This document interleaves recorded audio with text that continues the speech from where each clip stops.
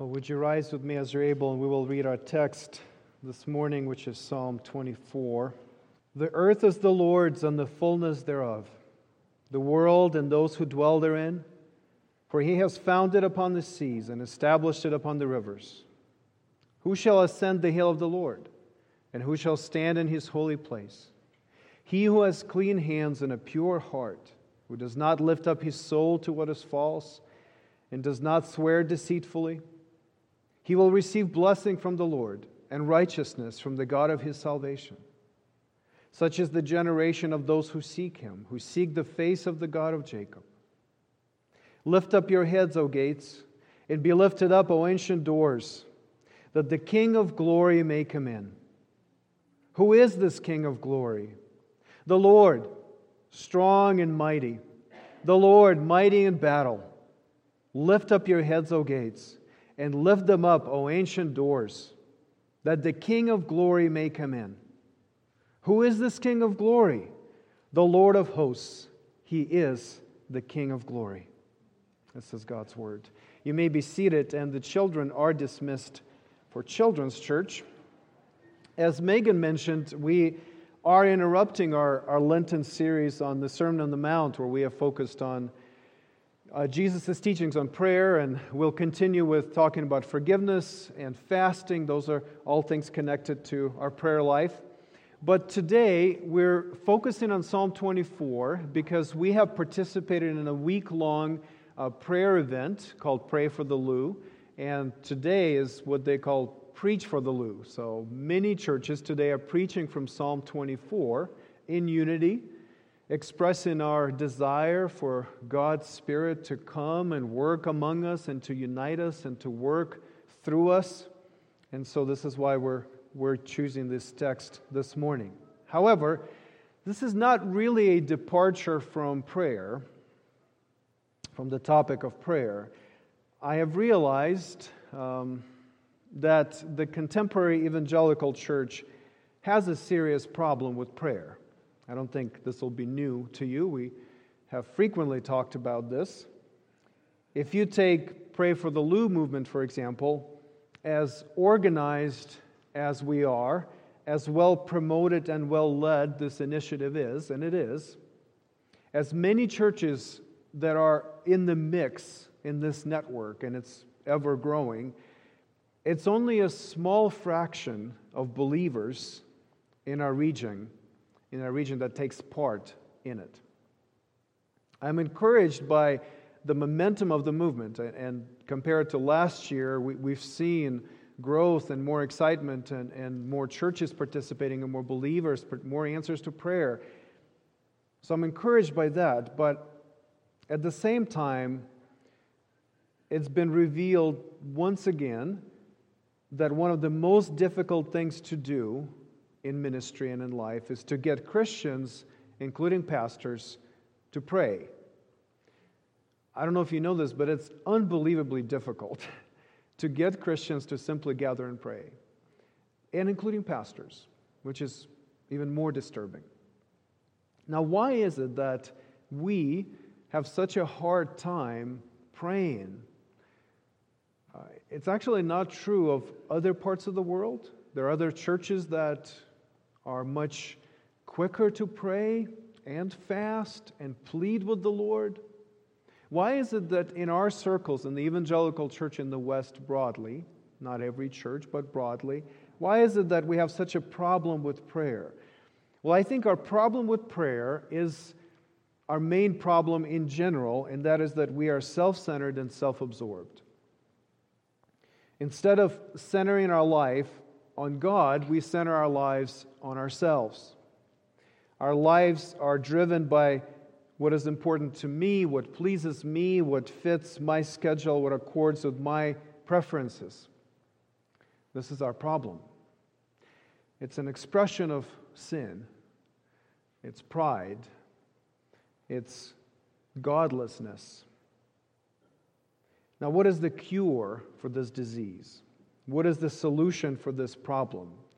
I would like to suggest to you this morning that what we need more than anything else is a fresh vision of God. a vision that is so arresting, that is so overwhelming, that is so stunning, it is so real that it'll just knock us off our throne, that it will break us out of our self-centeredness and self-absorption and reorder our lives around who God is. So my goal this morning is for us to see the King of Glory. I've not given you an outline because I want us to continue to ask and answer the same question throughout our time together. The question is, who is this King of Glory? That's the question. Who is God? What is He like? What is He really like?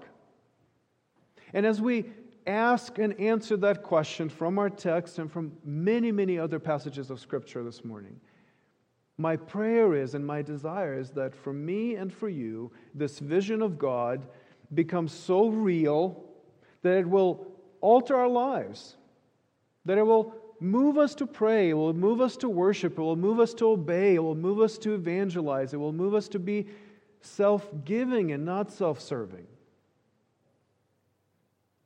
Who is this King of Glory? I want us to keep our attention on the Lord Himself throughout the sermon as we work through this beautiful and incredibly wonderful, profound psalm together. I want us to stay focused on Jesus, the King of Glory. Now, let me give you some context to the psalm because I think it's really helpful to know why the people of God were singing Psalm 24.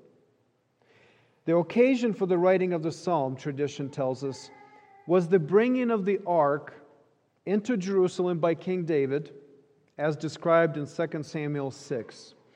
And if you know the details of 2 Samuel 6, and I'll share some of them with you, you will see how different parts of the psalm correspond to that event.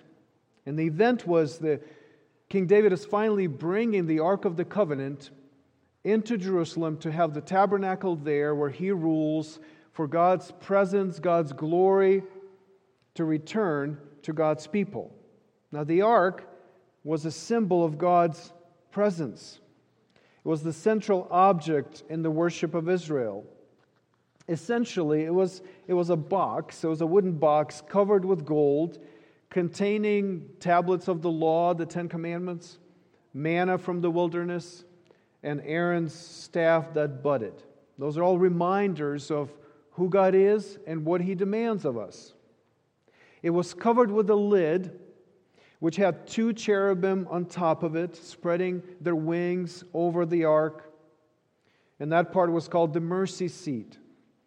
And this is where the glory of the Lord would rest. And the Lord said, "This is where I'll meet with you. I will speak with my people there." There's a special place. It was likened to a throne where God would be enthroned on the cherubim and speak to His people. This is also was the place where the priests would come and sprinkle the blood of the atonement sacrifice to cover the sins of the people. As the law from within the ark testified that we are guilty before God, the blood of the sacrifice covered us and the lid protected us from God's wrath. Now this is where the glory and the presence, all this symbolism is there in the ark. But the ark was lost to the Philistines. The Philistines, they captured the ark in battle. And so they kept it, but they couldn't really hold on to it.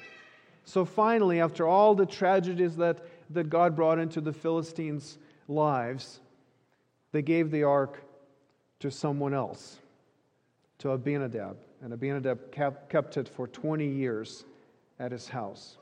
Now finally, King David, who brought peace to Israel, is bringing the ark to Jerusalem, where later his son Solomon was going to bring the temple, and that's where the ark was going to be. This is an incredibly important moment for Israel. God's presence is being restored. God's blessing is being renewed. God's glory is returning to His people. I mean, you can just imagine the procession. This is the time when they're singing, there's loud music. Sacrifices are offered as they go. King David is dancing. to the point where his wife is embarrassed for him. Remember that? It says what the king has dishonored himself by dancing before the Lord. But the king can't contain his joy that God is returning his presence and his glory to his people. And so they're coming and they're bringing the ark into the city. They come to the gates. And now just imagine what's happening. The singers, the Levites, command, "Lift up your heads, O gates, and be lifted up, O ancient doors, that the King of glory may come in." They want to bring the ark in. They want to bring God's presence, God's glory into the city of David. But the guards ask, in a ceremonial sort of way, they ask, "Who is this King of glory? Who is this that we should let him into our fortified city?" And so the singers reply, "The Lord, strong and mighty, the Lord mighty in battle. Lift up your heads, O gates, and lift them up, O ancient doors, that the King of glory may come in." The guards again, "Who is this King of glory?" And the singers proclaim, "The Lord of hosts, He is the King of glory." This is the picture. This is what's happening. I want us to get a little bit of a feel for what is going on in this psalm. And so with the guards, we too this morning ask the question, who is this King of glory that we should let him into our lives? Who is this King of glory that we should let him into our church? Now, the first two verses of the psalm tell us that this King of glory is none other than the one who made everything. He's the Creator King. The earth is the Lord's and the fullness thereof, the world and those who dwell therein. For He has founded upon the seas and established it upon the rivers. Who is this King of glory? He is our Creator. He's the Lord who made everything that exists, visible and invisible, and everything that exists belongs to Him because He made it. The earth is the Lord's and the fullness thereof. The world belongs to God because He made it, but we tried to expel God from the world. We rejected His rule. We challenged His claim on us as His creatures. When Adam and Eve sinned, it was an act of treason. It was an act of rebellion against the King of glory. Sin, in any form, is an attempt to make the world empty of God. But what did God do in response to our foolish desire to expel Him, to empty the world of God? He came into the world from which He was pushed out. The Word became flesh. In Christ, God came back to fill the world again. Creator became creation, so that all creation could be restored to Him once again through Christ who fills all in all. The incarnate Christ, this Word that became flesh, is the image of the invisible God, the firstborn of all creation. By Him, all things were created. In heaven and on earth, all things were created through Him and for Him. He is before all things, and in Him all things hold together. He sustains the world. In Him all the fullness of God was pleased to dwell, and through Him to reconcile to Him all things, whether on earth or in heaven, making peace by the blood of His cross. Who is this King of glory?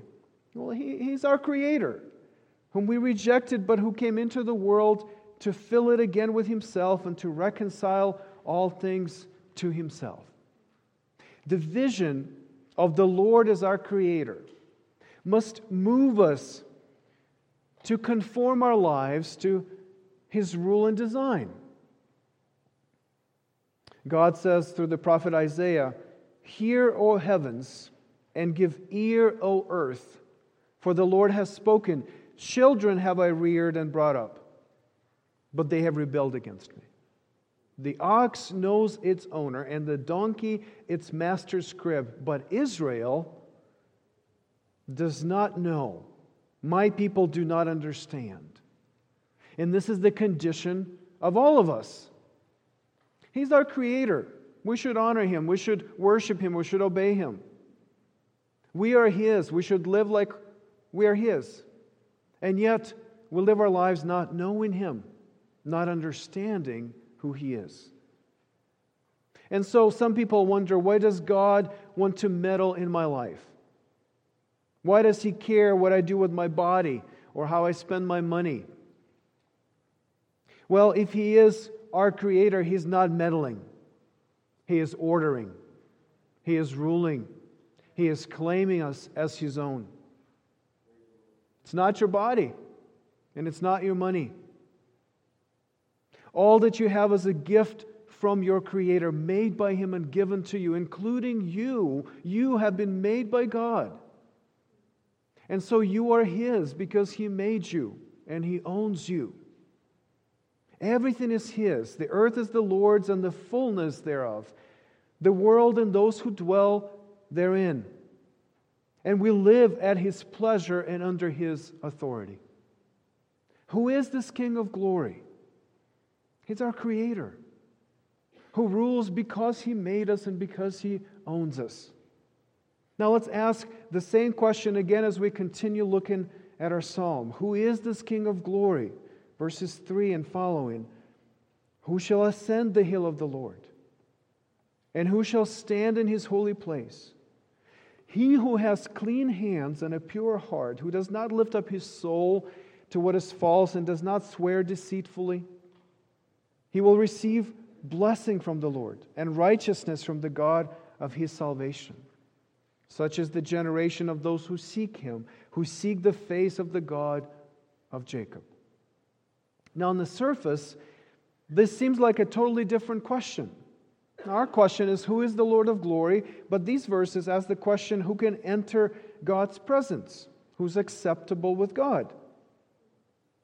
Now, I will show you that the answer to both questions is actually the same. Now, the background of this question, who is acceptable in God's presence, it has to do with the ark and the Levites. Now, you may remember that at first, when David said, we will take the ark and we will bring it into the city, it was Uzzah and his brother that put the ark on a cart, which was not the way God had commanded the ark needed to be transported. There were poles, there were rings on the ark. You were supposed to carry it in a certain way. Only a certain people were supposed to do that. This was all to show the holiness of the Lord, how different He is from all of us. Honor Him as our Creator, honor Him as God in our midst, Holy One in our midst. But Uzzah didn't do that. They kind of did it the way they thought would be good, but not the way God commanded them. And at one point, as the oxen stumbled, Uzzah put his hand on the ark to steady it. And God struck him down, and he died. One of the most dramatic and upsetting passage in the Old Testament. So David, who was afraid. Why was he afraid?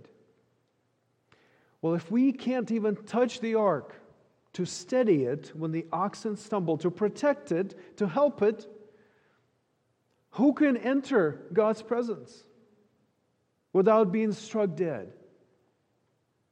David was legitimately afraid. And so he just left the ark with somebody who was there. He left it with Obed-Edom for 3 months until he tried to figure out what to do with it. And then he saw that the Lord blessed Obed-Edom and his family. So he got the Levites to carry the ark to the city in the way that was commanded by God. And they did that, and they brought it in with great joy. So what happened here? You have somebody being struck down because they just touched the ark inappropriately. And then you have the great blessing coming on the household of Obed-Edom, and David in joy bringing the ark back into the city. What's going on here? Well, the answer to the question, who can enter God's presence is the same as the answer to the question, who is the King of glory? You see, only Jesus is pure. Only Jesus is blameless. Only Jesus, the King of glory, is holy.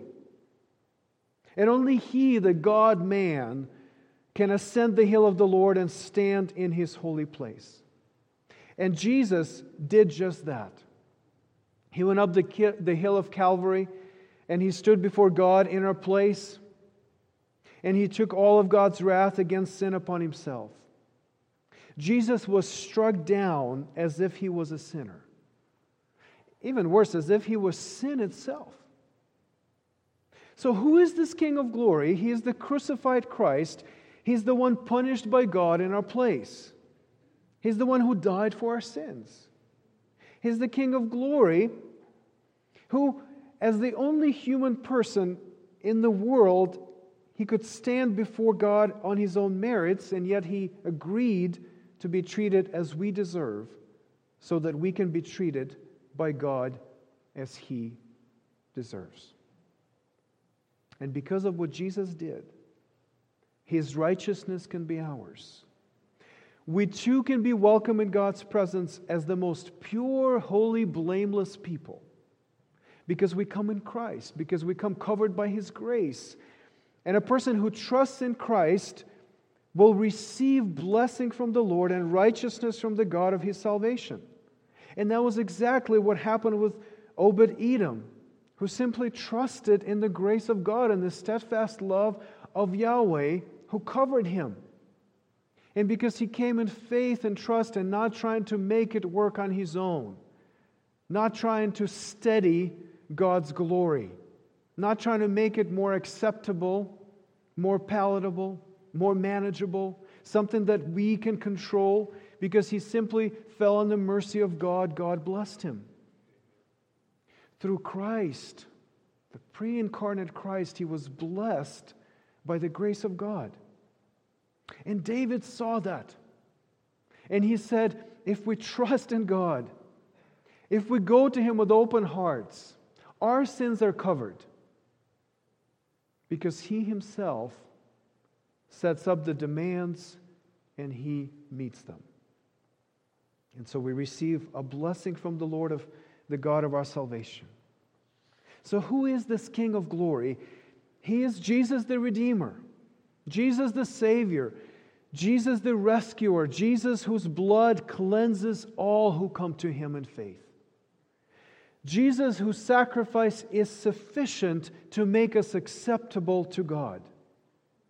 Jesus who exchanged His glory for our sin, His beauty for our ugliness, His righteousness for our failure. Jesus who took our guilt and shame, and He took them to the cross to get rid of them forever. He is the King of glory. This is who He is. So when we ask the question, who is acceptable to God? He is acceptable to God, and in Him we are acceptable to God. Who is this King of glory? The Greek translation of the Hebrew Bible, which is what the early Christians used, adds a note at the beginning of Psalm 24. I think it's fascinating that they put a little note in the beginning, and it says, on the first day of the week. Meaning that that psalm was supposed to be read on Sundays, the day of the resurrection. Of course, the translators didn't know that, but the early Christians picked up on it right away. And they thought this is the psalm that celebrates Christ's victory, that celebrates His resurrection from death, that celebrates His ascension into heaven, His rule over the church. And so the imagery of the procession of the ark into the city fits well with the ascension of Christ into heaven. And He's being seated at the right hand of the Father to rule. It's the angels that are asking, who is this King of glory, that we should let Him into the heavenly city? And the reply is the Lord, strong and mighty, the Lord mighty in battle. The Lord Jesus who overcame the world, who defeated the devil, who fought for His people and rescued them from slavery to sin, over whom even death is powerless. He's the King of glory. Let me tell you about the kind of king our King Jesus is. Now, from this text, we get that He is a warrior king. He's a king who fights. He's a king who does battle. After the Lord delivered His people from the Egyptian army, when Israel came across the sea on dry land, Moses sang, do you remember that great song of Moses? And he sang, "The Lord is a man of war. The Lord is His name." And as the people of Israel entered the land of promise, they found that it is the Lord who went before them. It is the Lord who fought their battles. The greatest mistake they could make, and they made on occasion, was to fight their own battles. To go before the Lord and try to get Him on their side to follow them. But the Lord said, "I will go before you and I will fight for you." He became their banner who brought them victory. When the great horde of Israel's enemies surrounded the city, the word of the Lord came to the king, to King Jehoshaphat. And the word of the Lord said, "Do not be afraid, and do not be dismayed at this great horde. For the battle is not yours, but God's. You will not need to fight in this battle. Stand firm, hold your position, and see the salvation of the Lord on your behalf." Who is this King of glory? The Lord strong and mighty, the Lord mighty in battle. Who is this King of glory? The Lord of hosts, the Lord of armies, the Lord of troops. He is the King of glory. His strategic genius is unparalleled. His tactical advantage unmatched. His defenses are impenetrable. His victory is inevitable. His advance unstoppable, and His strength incomparable. Who is the Lord of glory? This is who He is. This is the Lord strong and mighty, our Lord, the warrior king. The seer in Revelation says, "And I saw heaven opened, and behold, a white horse. The one sitting on it is called Faithful and True." This is our King of glory. Faithful and true. "And in righteousness He judges and makes war. His eyes are like a flame of fire. And on His head are many diadems. And He has a name written that no one knows by himself. He is clothed in a robe dipped in blood. And the name by which He is called is the Word of God. And the armies of heaven, arrayed in fine linen, white and pure, were following Him on white horses." You see, He is in front fighting the battle. From His mouth comes a sharp sword with which to strike down the nations. And He will rule them with a rod of iron. He will tread the winepress of the fury of the wrath of God the Almighty. Another passage in Isaiah says, "He alone treads the winepress." On His robe and on His thigh He has a name written, King of Kings and Lord of Lords. This is the King of glory. He is on our side, mighty to save.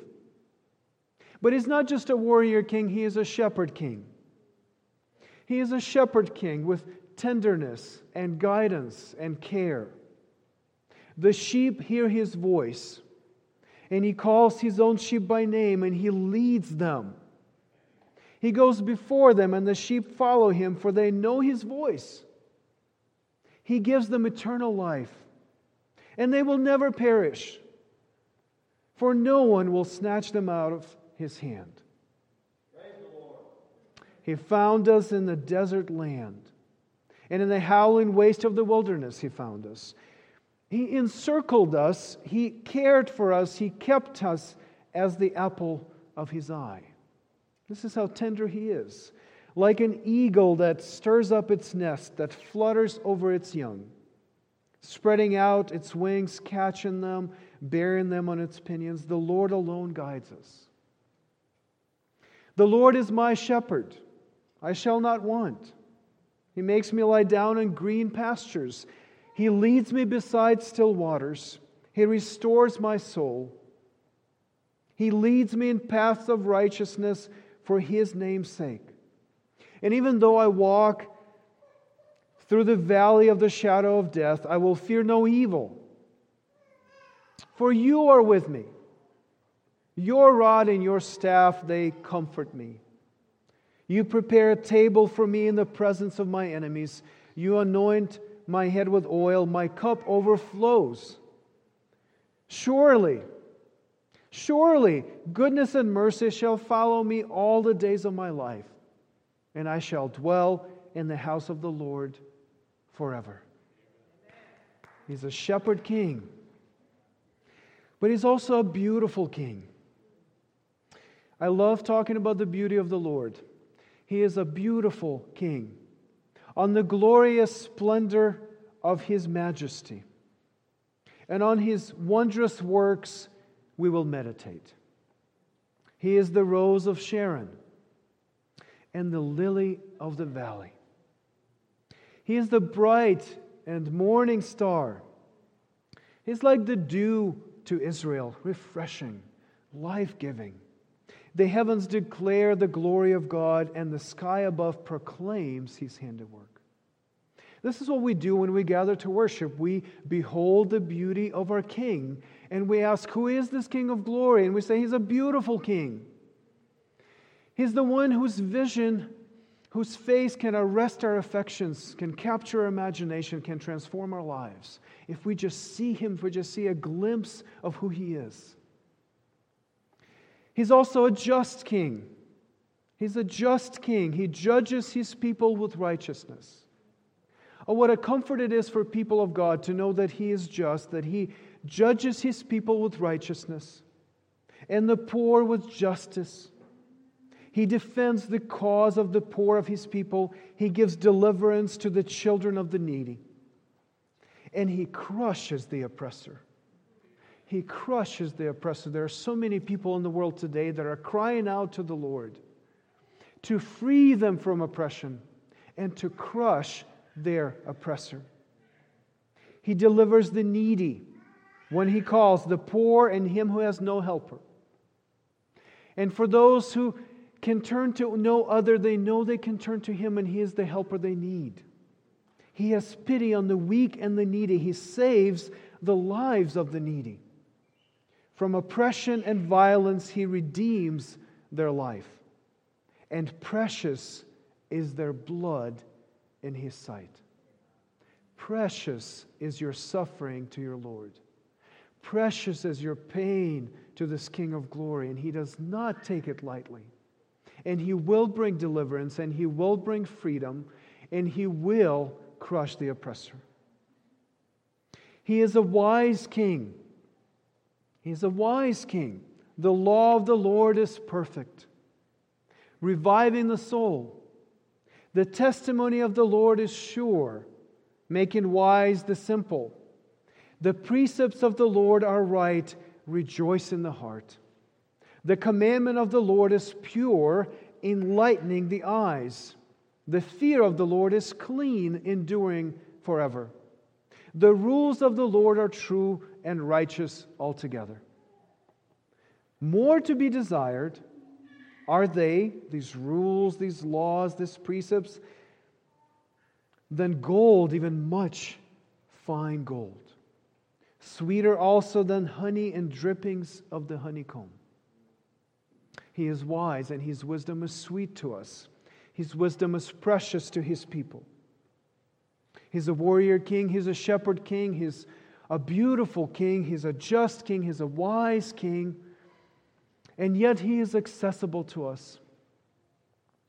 What a marvelous thing to contemplate, that this majestic God, who is so above all that we can imagine, who is so different from us, who is holy in His divinity, yet He is accessible to us. The doors of His throne room are wide open to all who believe. Let these words comfort you today. Let us then with confidence, this is commanded in Scripture, let us then with confidence draw near to the throne of grace. It's the throne of grace. The mercy seat of the covenant is the throne of grace, that we may receive mercy and find grace to help in time of need. Brothers and sisters, if you need healing, if you need God's intervention, if you need His care, you need His attention, you need Him to answer your plea, you go to the throne of grace, and you need to know that you are welcome there. The blood of the Lamb sprinkled the mercy seat. And where God is enthroned on the cherubim is where He wants to welcome you. And your prayers matter to Him.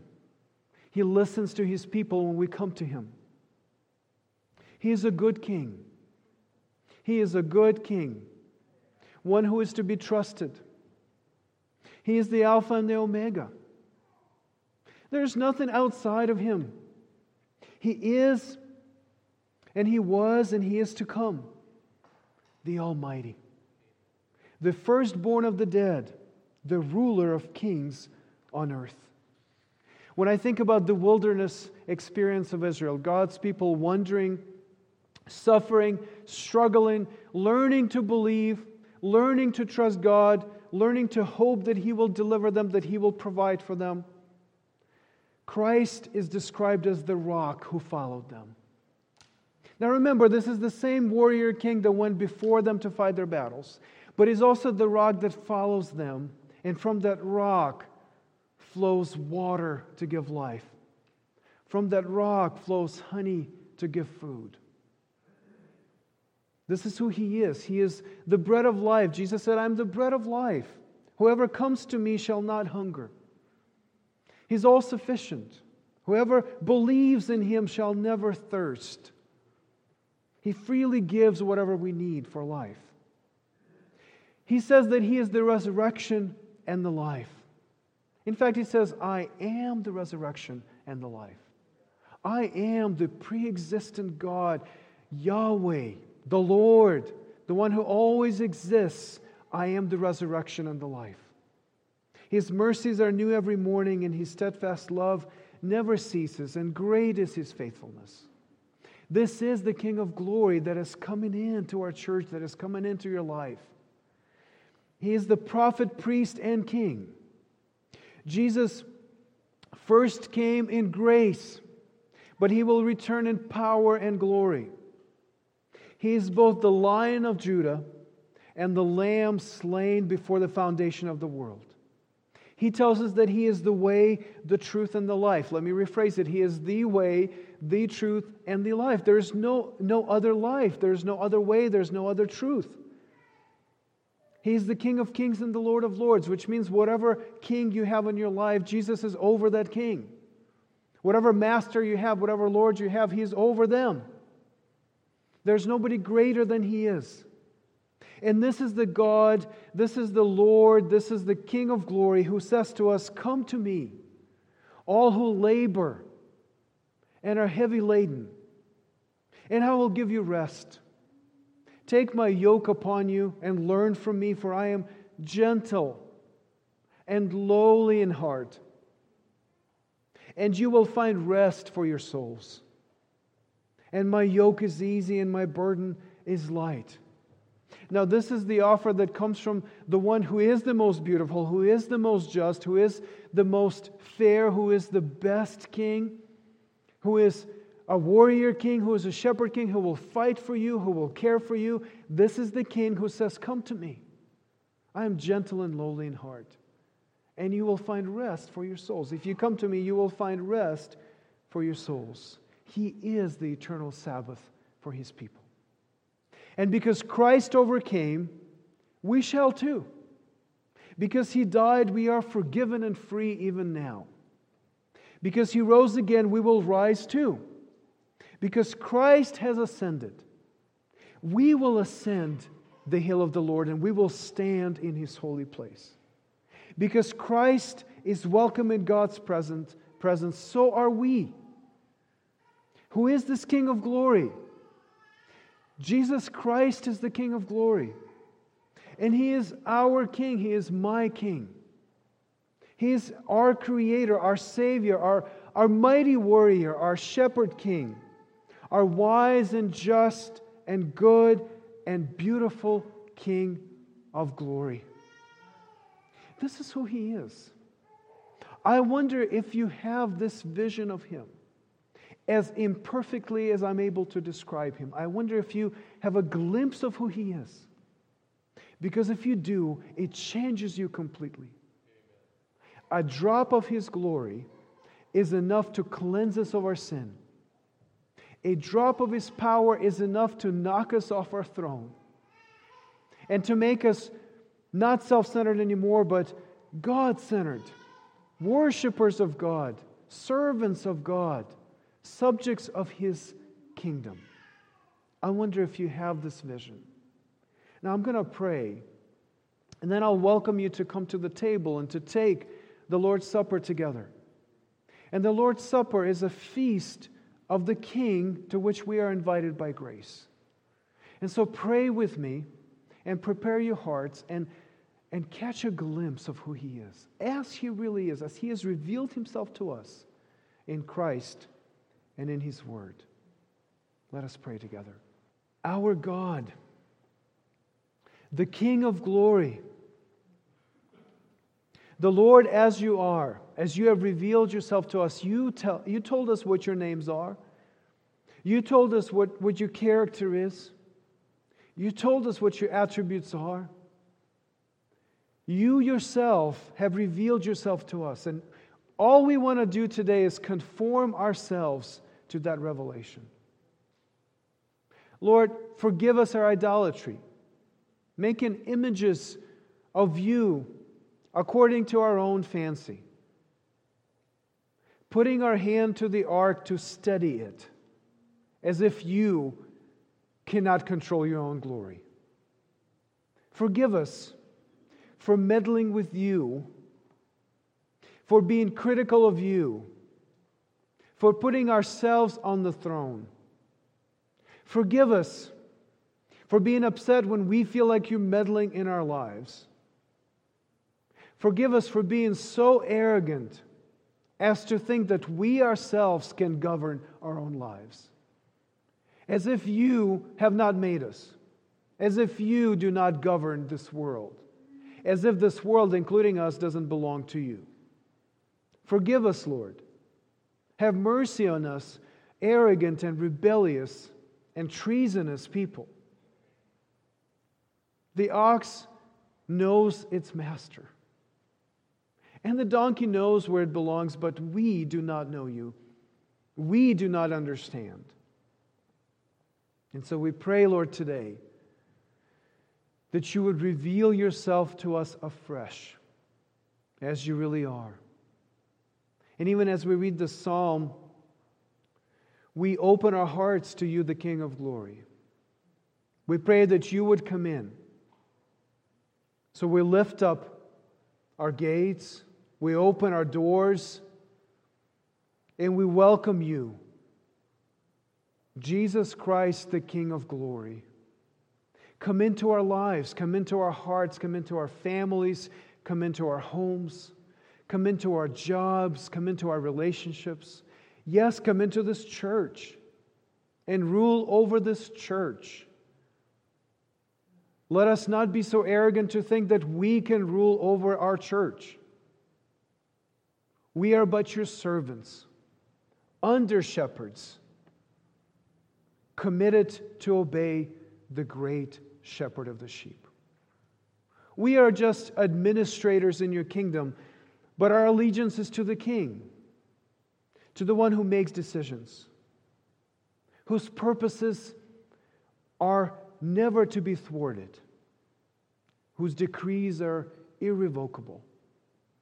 So once again, we commit ourselves to you, to serve you, to worship you, to obey you. And we pray for a vision of who you are afresh to fall on us. We pray, Lord, that we would see you as our warrior king, as one who fights our battles. And many of us are discouraged to see sin overwhelming us, not able to resist temptation. Many of us are discouraged to see evil triumph. And yet, we must remember again that you are a man of war, the Lord who fights for His people. And so we come to you and we say, we're going to hold steady, we're going to hold our position, we're going to stand still, and we're going to see salvation of our Lord. We're going to look for you to fight our battles, for you to overcome our enemies. We often don't know what to do, Lord, but may our eyes be always on you. May our eyes be always on you, our warrior King, who is on our side. And if you are on our side, who can be against us? If we are justified with you through Christ, who can condemn us? Who can accuse us? Even the greatest of the accusers, our enemy, the accuser of the brethren, has nothing to say to our conscience because we have been redeemed, cleansed clean by the blood of the Lamb.